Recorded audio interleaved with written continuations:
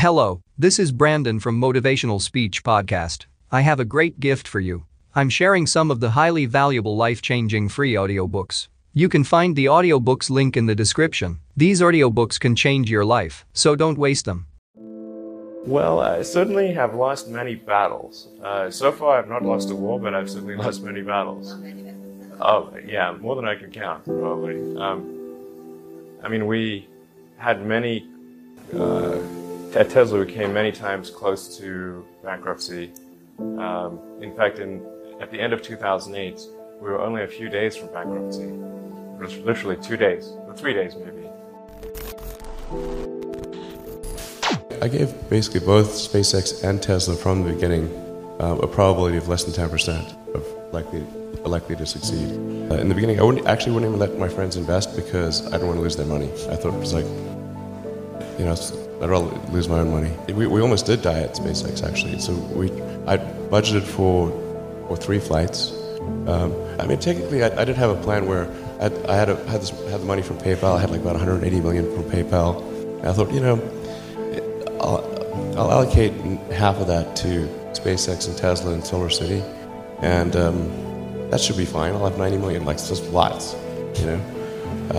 But then what happened is things cost more and took longer than I thought. So I had a choice of either put the rest of the money in or the companies are going to die.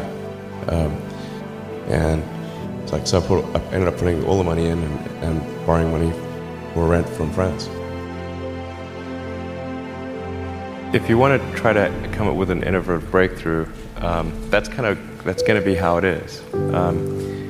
Anything which is significantly innovative is going to come with a significant risk of failure. You've got to take big chances in order for the potential for a big positive outcome. If the outcome is exciting enough, then taking a big risk is worthwhile. Yeah.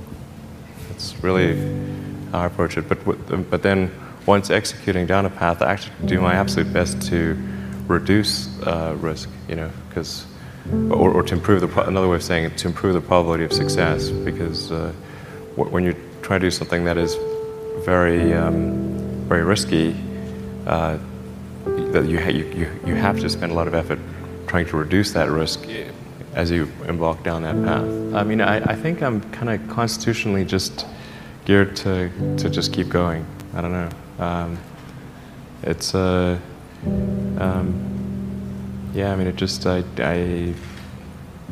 know.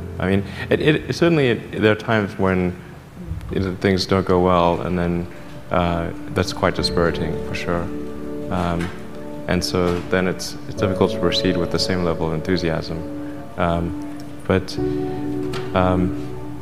I do think the things that we're doing are pretty important to the future.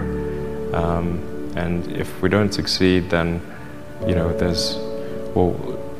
it's not clear what other things would succeed.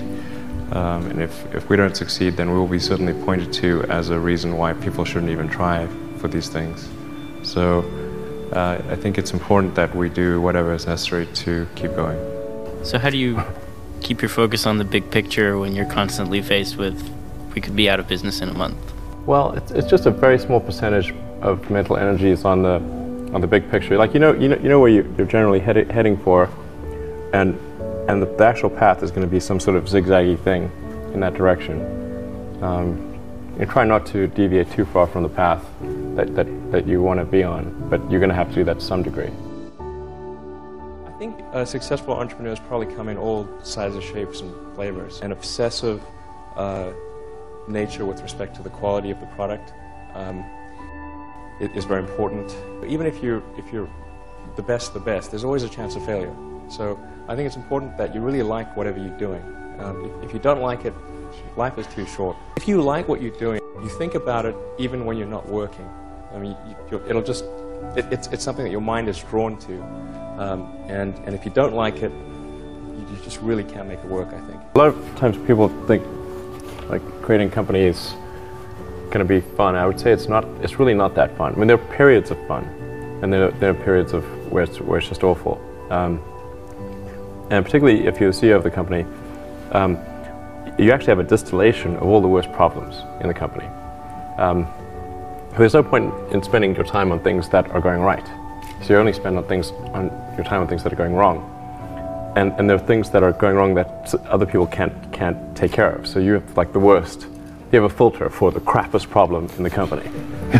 The most pernicious and painful problem. I think you have to feel quite compelled to do it and have a fairly high pain threshold. And there's a friend of mine who says like starting a company is like staring into the abyss and eating glass. And there's some truth to that. The staring into the abyss part is that you're going to be constantly facing the extermination of the company. Because most startups fail. It's like 90%, arguably 99% of startups fail. So that's the staring into the abyss part. You're constantly saying, okay, if I don't get this right, the company will die. It can be quite stressful. And then the eating glass part is you've got to do the problems. You've got to work on the problems that the company needs you to work on, not the problems you want to work on.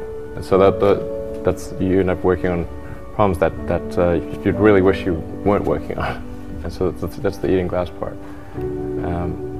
And that goes on for a long time. You may have heard me say that it's good to think in terms of the physics approach of first principles, which is, rather than reasoning by analogy, you boil things down to the most fundamental truths you can imagine, and you reason up from there. And this is a good way to figure out if something really makes sense, or if it's just what everybody else is doing. It's hard to think that way. You can't think that way about everything. It takes a lot of effort. But if you're trying to do something new, it's the best way to think. And that framework was developed by physicists to figure out counterintuitive things like quantum mechanics. So it's really a powerful method. The reason I came out to Stanford was actually to work on energy storage technologies for electric cars. That summer of '95, I was looking at the internet, and it seemed to me like the internet was going to have a big effect on humanity.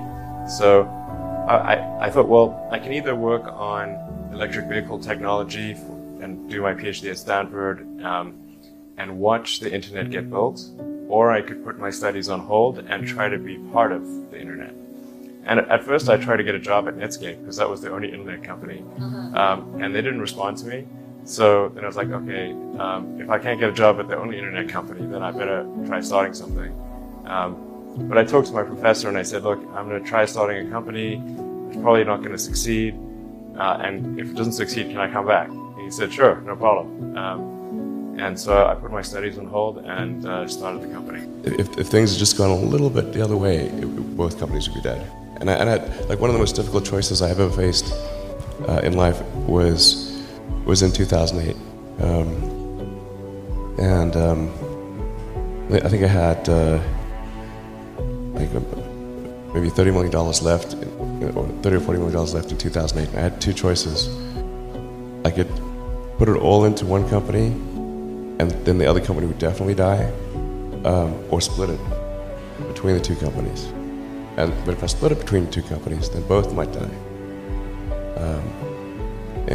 When you put your blood, sweat, and tears into creating something, or building something, it's like a child. It's like, which one am I going to let one starve to death? I couldn't bring myself to do it, so I split the money between the two. Fortunately, thank goodness, they both came through. Hello, this is Brandon from Motivational Speech Podcast. I have a great gift for you. I'm sharing some of the highly valuable life-changing free audiobooks. You can find the audiobooks link in the description. These audiobooks can change your life, so don't waste them.